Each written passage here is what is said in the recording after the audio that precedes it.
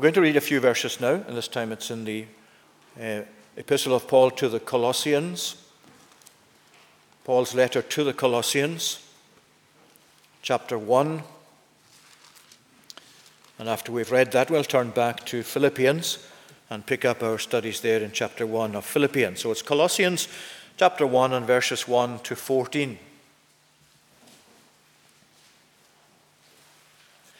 Paul, an apostle of Christ Jesus, by the will of God, and Timothy, our brother, to the saints and faithful brothers in Christ at Colossae, grace to you and peace from God our Father. We always thank God, the Father of our Lord Jesus Christ, when we pray for you, since we heard of your faith in Christ Jesus and of the love that you have for all the saints, because of the hope laid up for you in heaven. Of this you have heard before in the word of the truth, the gospel, which has come to you, as indeed in the whole world it is bearing fruit and growing, as it also does among you, since the day you heard it and understood the grace of God in truth, just as you learned it from Epaphras, our beloved fellow servant. He is a faithful minister of Christ on your behalf, and has made known to us your love in the Spirit.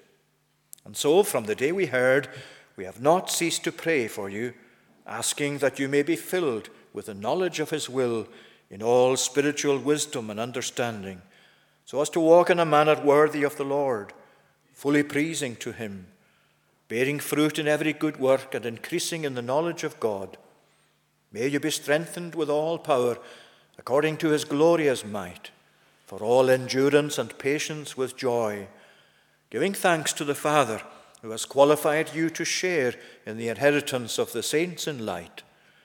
He has delivered us from the domain of darkness and transferred us to the kingdom of his beloved Son, in whom we have redemption, the forgiveness of sins. May God bless to us that reading of his own precious word. We'll turn now to Philippians, previous letter, and chapter 1. I'm reading tonight from verse 9. Philippians 1 at verse 9. And it is my prayer that your love may abound more and more with knowledge and all discernment, so that you may approve what is excellent, and so be pure and blameless for the day of Christ, filled with the fruit of righteousness that comes through Jesus Christ, to the glory and praise of God. As we come to this verse, or these verses, we're really, as it were, coming close to the room in which the Apostle Paul is praying. Just imagine that you're drawing near to the door in which the Apostle, beyond which the Apostle is praying. And as we're coming to this text, another text like it, like we read, for example, in Colossians, we're just really creeping close to the door and we're just listening out for Paul at prayer. Because that's exactly what you have in this verse. He's telling the Philippians what it is he's praying for them. What sort of things he's setting before God so that God will answer his prayer and giving that to them. What he's praying for here is that their love will increase more and more, that it will actually abound more and more. And that reminds us itself that because that's what he's praying for, and because he is praying for it, that our increase in love for one another, for God, in every way in which our Christian love must grow, it's something to pray for. It's something that we need to set before God as a specific request in prayer. When did we last do that? When did I last come and pray to God that as a congregation our love would abound more and more? But that's what it is. That's what Paul is actually setting out here. This is my prayer. This is what I am praying for. This is the burden of my petition, that your love will increase, will grow more and more. And it reminds us that love is not something that's self-produced on our part, though it is we who must exercise love. Love is a gift of God to us before it is something exercised by us. And it is always the case, And that's why we need to remember that whenever we're praying for love, remember it's God who is the source of that love, even our Christian love. Not just his love to us, but our love as we exercise it for one another as well. It's something to pray for.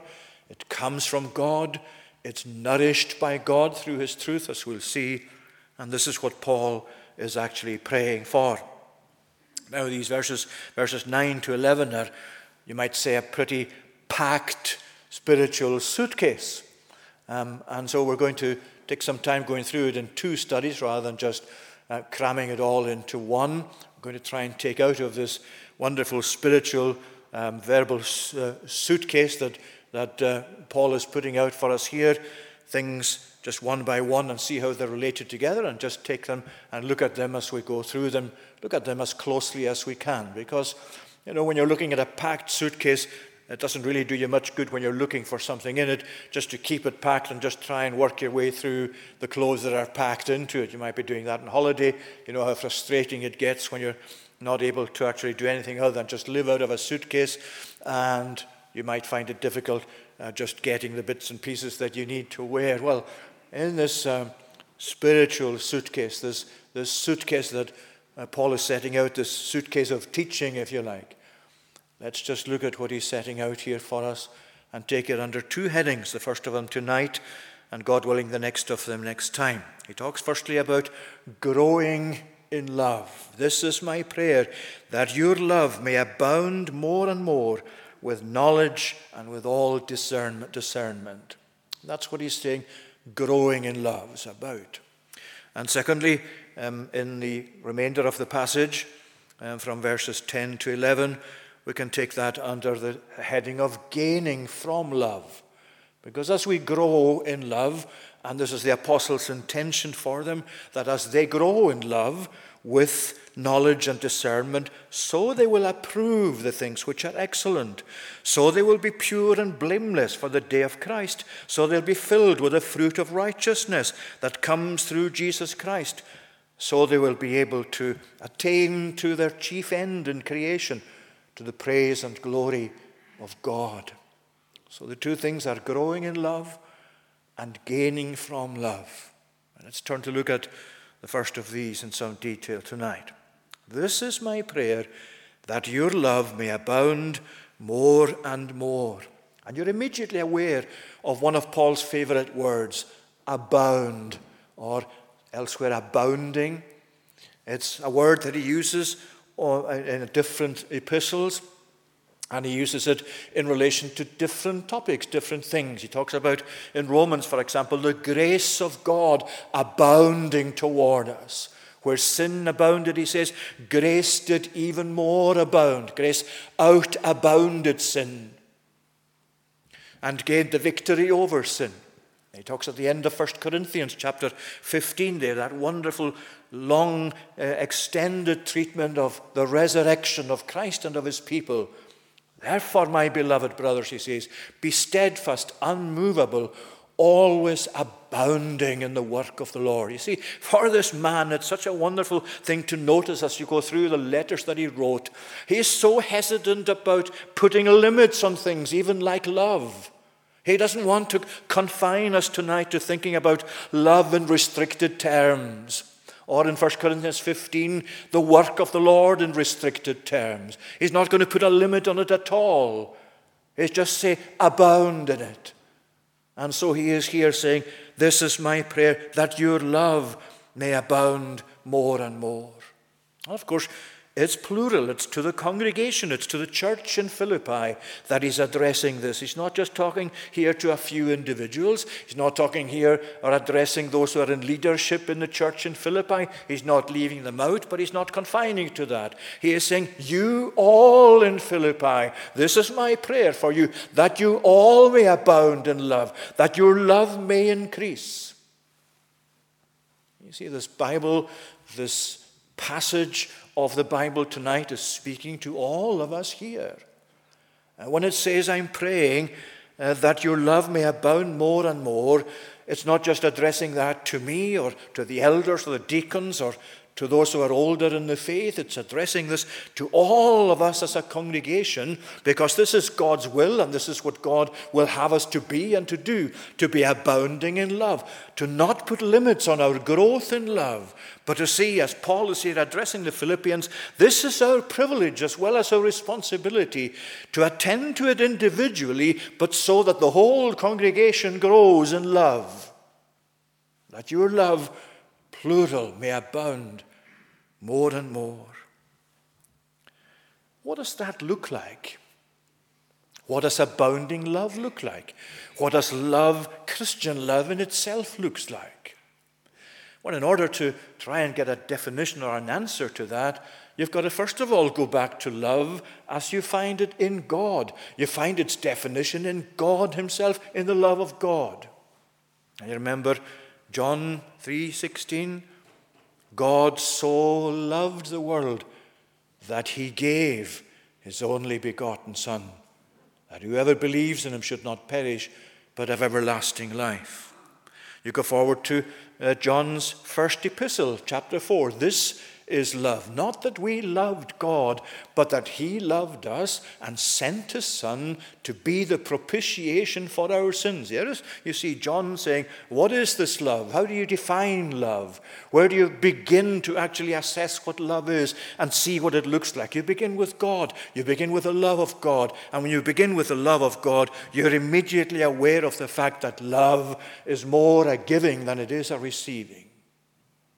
Love is more a giving of yourself and a giving from yourself than it is a receiving from others to yourself. Because that's how God's love is defined. God so loved the world that he gave his only begotten. This is love. Not that we loved God, but that he loved us and sent his Son to be the propitiation. The death of the cross is what he sent him to. It reminds us, doesn't it, that love at times has to experience pain in order for it to be exercised. That it suffers a degree of loss on our part, because when you give something away, sometimes you don't get anything back for it, and you don't give it away just so that you will get something back. You give it away because it's an aspect of your love. 1 John, remember 1 John chapter 3, verses 16 to 18 says, by this we know love, that he laid down his life for us, and we ought to lay down our lives for the brothers.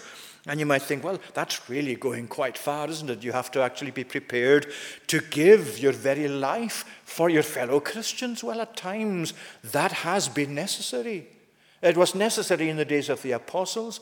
It's necessary tonight in parts of the world where God's people are persecuted to death. And where faithfulness means you protect your brothers, you protect your sisters. You don't actually capitulate to the enemy, otherwise you're being untrue to Christ. And it's so difficult because sometimes that means giving your life. But it's not just about those hugely demanding things. It goes on there to say, by this we know love, if anyone has this world's goods and sees his brother in need, yet closes his heart against him, how does God's love abide in him? Little children, let us not love in word or talk, but in deed and in truth. So you see, there's the great emphasis. This I am praying, that your love may abound more and more. And when your love abounds more and more as a people, when you as an individual and I as an individual want to contribute our contribution of love to that overall growth in love that must be part of congregational life, well, Paul is saying, and John is saying, and the Bible is saying, that's going to involve giving. Giving of your time. Giving of your talents, giving of the gifts God has given you, whether you think of them as small or great. Giving of yourself, just being prepared to be put out. Giving of your patience, giving of your everything that really is part of being a servant of Jesus. Yeah, you see the great deception, isn't it, that comes from listening to the world, is that love is really all about self-fulfillment. That love as you love and as you love other people, that really you're loving so that you will actually get satisfaction from it, so that it will feed yourself, emotionally or spiritually, whatever. That's very much the worldly idea of love. You just love for so much that you can get back out of it.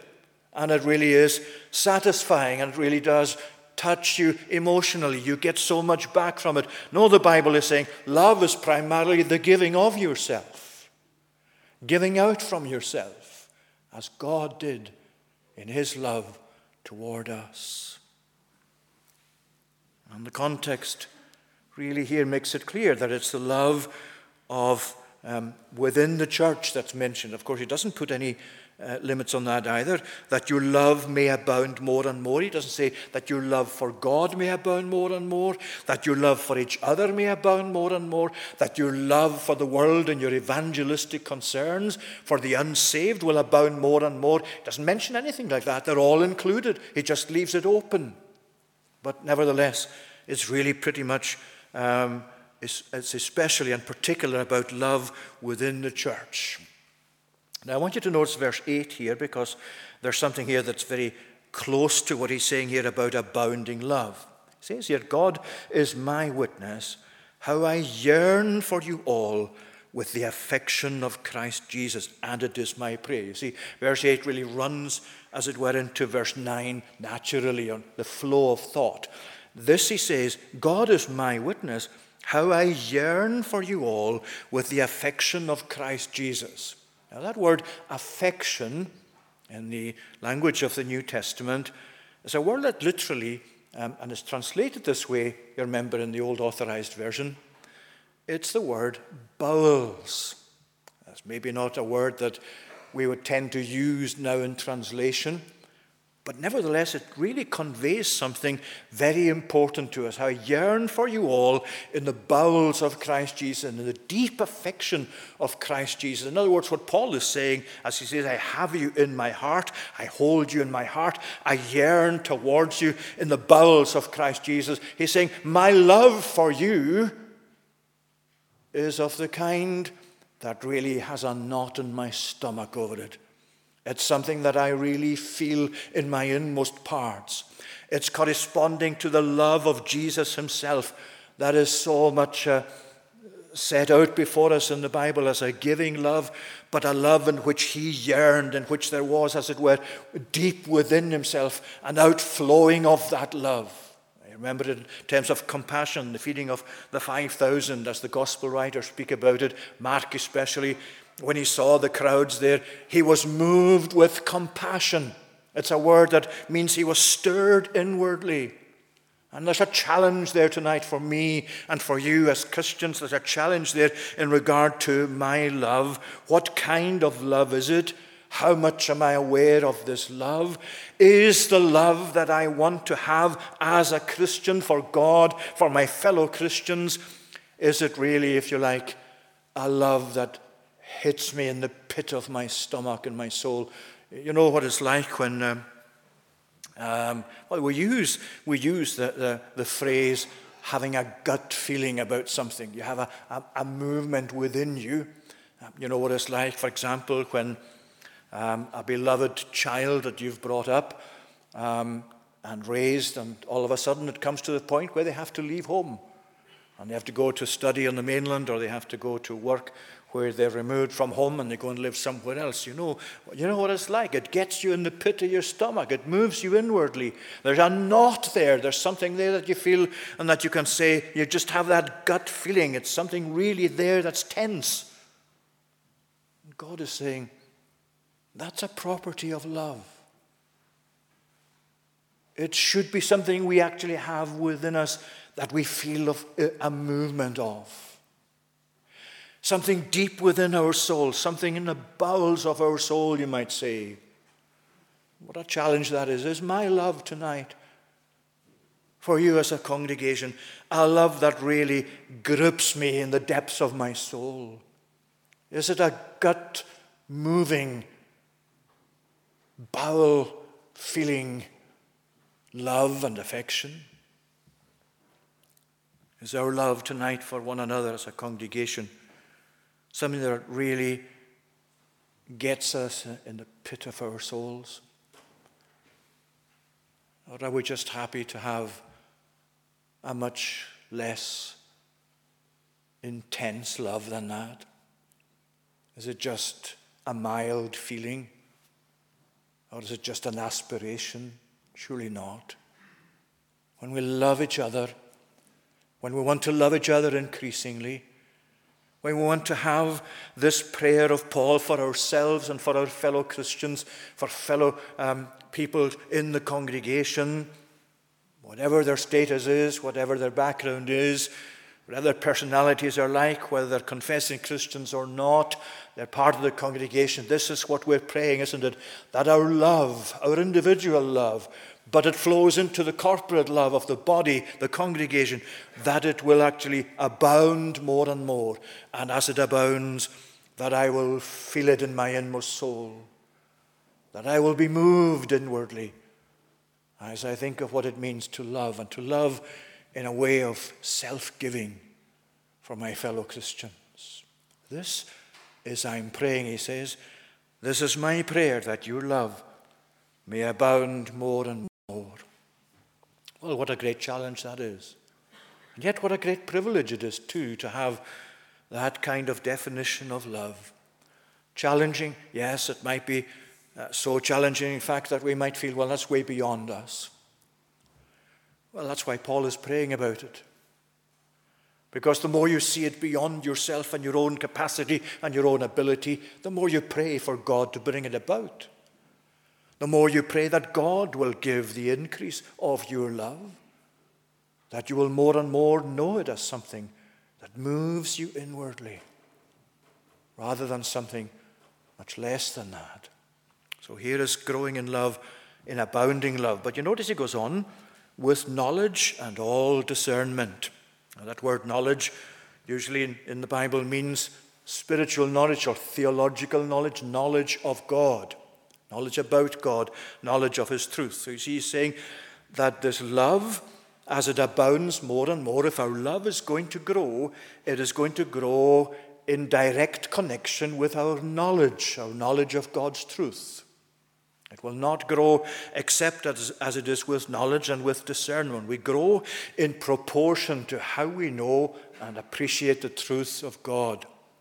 And it's important that it's the truth of God that we have in mind in that. In all knowledge of God's truth. Why is that important? Well, it's God-defined truth that's important to us, not what human beings might define truth to be.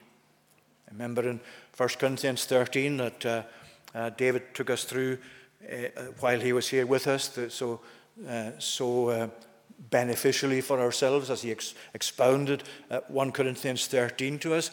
In 1 Corinthians 13 and verse 6 there you say, love does not rejoice with evil, but rejoices with the truth. Love rejoices with the truth of God, the truth in which God has revealed himself. And why is that important, that it's God-defined, the truth that we find in the Bible, not any kind of ideas that are current in the world at what is truth and what is not truth? Well, because, for one thing, and it's very much a feature not just of the world, but of some so-called Christian thinking as well, that in order to love one another, we have to be entirely non-judgmental about things. You can't actually stand in criticism over certain lifestyles. You just add the word Christian to them. You say them as Christian activity. Let's just label them Christians is the idea, and let's label the thing Christian love. And let's not be judgmental about this, even if they're very different in their way of applying the idea of love to things that even are condemned by the Bible. Well, we mustn't be judgmental about that, we're told. It's not something in which we have a right to actually look upon other people and critique their way of life. Well, as somebody put it, true love loves truth. True love loves truth. And true love, love for God, true love for God's people, true love for God's church, loves truth. You love in truth. You love in a way that you actually have, as he puts it here, you love and grow in love with knowledge of God's truth and from God's truth. You remember Jesus in John chapter 8, how he spoke to those that were then listening to him, his disciples particularly, some of those who had followed him, others that were gathered round. And remember how he said in John chapter 8 and verses 31 and 32, if you abide in my word, see what he's saying? If you abide in my word, if you are true to my word, then you shall know the truth. You shall be my disciples indeed, and you shall know the truth, and the truth shall set you free. What an important combination of elements. If you abide in my word, then you shall be my disciples indeed, in truth.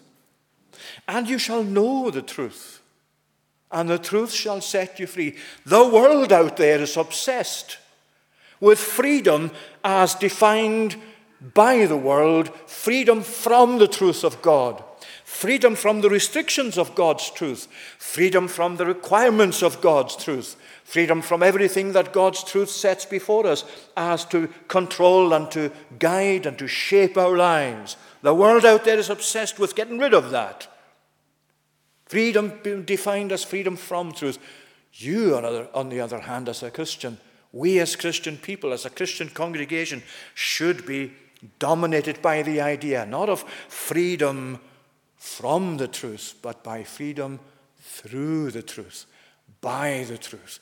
Set free from unrighteousness, from sin, from things which are displeasing to God. How are you set free from it? By the grace of God that is abounded to us. And through faith in Christ you come to know what true liberty is, to reach and to, by God's grace, attain to the life we were created for, what we ought to be and not what we want to be as sinful human beings. So it's in knowledge, or by knowledge, that your love may abound more and more with knowledge and also with all discernment. With all discernment. Very close to the word knowledge. And it follows on from what's said there. We've said what we said about knowledge. Because this word really, discernment, relates to things like taking decisions, especially in terms of ethics or moral issues. Discernment. You see, when you know the truth of God and you appreciate the truth of God, and when you come to realize that this word of God, this Bible, as God's revealed truth, is what must determine human decisions and human opinions, and certainly sets that for Christians, then you have discernment. You're able to actually make choices on the basis of what this word sets out for you. Whatever people think of it, whatever others might take, whatever views they might take of what truth is and what love is. And, you know, one of the big words at the moment, as you know, is the word inclusive. We're told we have to be inclusive. We have to be inclusive of all sorts of views and of all sorts of opinions and all sorts of lifestyles. We have to be inclusive. We mustn't leave any out. We mustn't condemn any. We mustn't actually come in any way to criticize any of those. They're all equally valid. We must all put them together. They're just human behavior. And unfortunately, that too has crept into and is found in the confessing church of God. That same idea that you don't actually in any way sit in a way that critiques other ways of life, other lifestyles, other relationships other than those that are commended in the Bible, lifestyles and relationships such as marriage or even singleness itself in a way that's honoring to God. Oh, you have to be inclusive. Oh, you have to go beyond these, we're told. We have to, in other words, make sure that we're not leaving anything out in our acceptance of what passes for human relationships and behavior. And you find the same thing, really what you might say that comes from is an idea that somehow or other when you focus on Bible doctrine, Bible teaching, that you're immediately causing divisions. And then instead of actually focusing on doctrines and on confessions of faith where doctrines are set out, instead of focusing on that, we should really just be together with people who differ from us, whose idea of being Christians is very different from us, or even other faiths as well, perhaps. And we emphasize love, and we emphasize serving together, and we emphasize showing unity, and all of these things. That's the way to progress. That's the way to progress humanity, is it? Well, it's not for Paul. It's not for this God. It's not in terms of this Bible. Because what that does is really sever the ligament, if you like, the spiritual ligament between love and truth. And when you sever that ligament between love and God's truth, when you say that love is love and it's not related to the Bible's teaching at all necessarily, you're severing that ligament between truth and love. And what you end up with is a spiritual cripple. And that's not what we have to be. You know, the book of Revelation gives us an account of churches that were written to under God's direction. The Apostle John was given these letters to the 7 churches. And in chapter 2, you have 2 churches, Ephesus and Thyatira. And the church of Ephesus is commended for it being doctrinally sound. It's an orthodox church. It's very much sound in terms of its doctrine. But there's one big criticism. It has ceased to love. You have fallen away from your first love. And they have to repent, and they have to restore that. And then you go on to Thyatira, chapter 2 again, verse 18 following. They are actually commended for charitable works, for works of love. But then there's a criticism of them for tolerating falsehood, false teaching, sexual immorality, because all of these usually go together. See, you can be doctrinally sound and have little love and exercise. And you can have much of what passes for interhuman love and just have false teaching and debauchery and a life that God disapproves of. What we have to be, friends, is abounding in love in terms of God's definition of it. Love that is attached closely to his truth. Love that does not tolerate false teaching and sin, because that is displeasing to God. Love that truly sets out to grow in our love for God and for each other. Love that is fed by the truth of God, so that through the Spirit of God blessing that to us, we will love more and more one another and God and lost sinners around us. This I pray. Let's just say it to each other, really. This I pray, that your love may abound more and more with knowledge and all discernment. And may God answer that prayer as we pray it to him. And may we, and there's undoubtedly no shortage of love already within this congregation. But you see, we mustn't leave it at that, because God is saying, go on increasing in it. Let your love abound more and more. But do so in faithfulness to the truth, in knowledge, and in all discernment. And then, as Jesus said, you will be my disciples indeed, and you shall know the truth, and the truth shall set you free. And may God follow with his blessing our thoughts there on his word. Now we're going to conclude this evening singing our final psalm of praise in Psalm 143, this time in the Scottish Psalter, Psalm 143, and the second version of it from verse 6. Lo, I do stretch my hands to thee, my help alone, for thou well understands all my complaint and moan. My thirsting soul desires and longeth after thee, as thirsty ground requires with rain refreshed to be. Verses 6 to 8, that's on page 439 of the books if you're using them. Lo, I do stretch my hands to thee.